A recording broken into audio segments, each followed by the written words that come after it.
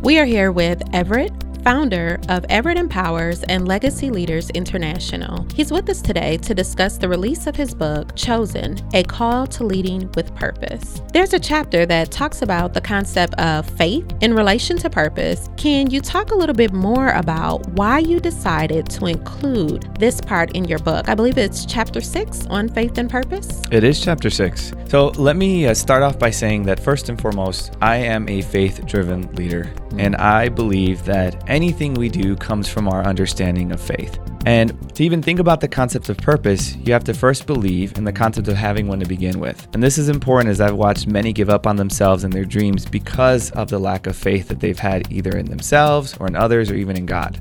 As I interviewed multiple leaders, what I identified is that a lot of them had this understanding of faith that resonated in the hearts of many of them. And in this chapter, I discussed the ability to, number one, have faith in yourself, 2, to have faith in others that actually believe in your purpose and follow you through purpose, and 3 is to believe in something that's greater in yourself, or who I would like to call God. As I began to study many leadership trainers, speakers, and authors, one of my favorites is Myles Munroe. And one of the things that he says that he describes in terms of purpose and what purpose is it's really something that's derived out of the original intent of its creator, as he later mentions that the creator is what he calls God. And further, Munroe discusses how every product is produced for a reason with an intended purpose until it is discovered. Its existence until then has no meaning. Wow. So before I continue further, I want to stop for a moment and think through what Munroe's statement is saying. It's the same statement that required me to ponder the thought, if I was created for something, then the one who created me is the only one who knows my purpose. So Jolanda, think for a second of a toaster and ask yourself this question.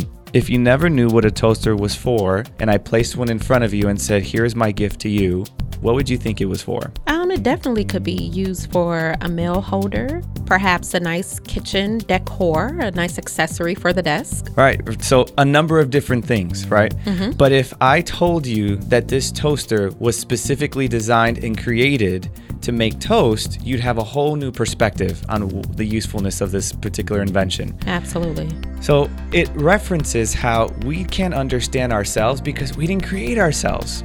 So for us to really say that we know what our purpose is flawed if we don't consider who's the one who gave it to us. And so I like to talk about this specifically in this chapter because our arrivals and our departures have to mean something in the grand scheme of time. And if we didn't have that, I would say that this would be one depressing place to live in. And my point is not really to argue religion or theory, but it's simply to advocate for the consideration of there being a God, or in this case, the Creator, that made you for something specific in this unique world. And having this understanding is what helps us from the connection and direction for something deeper that exists within us.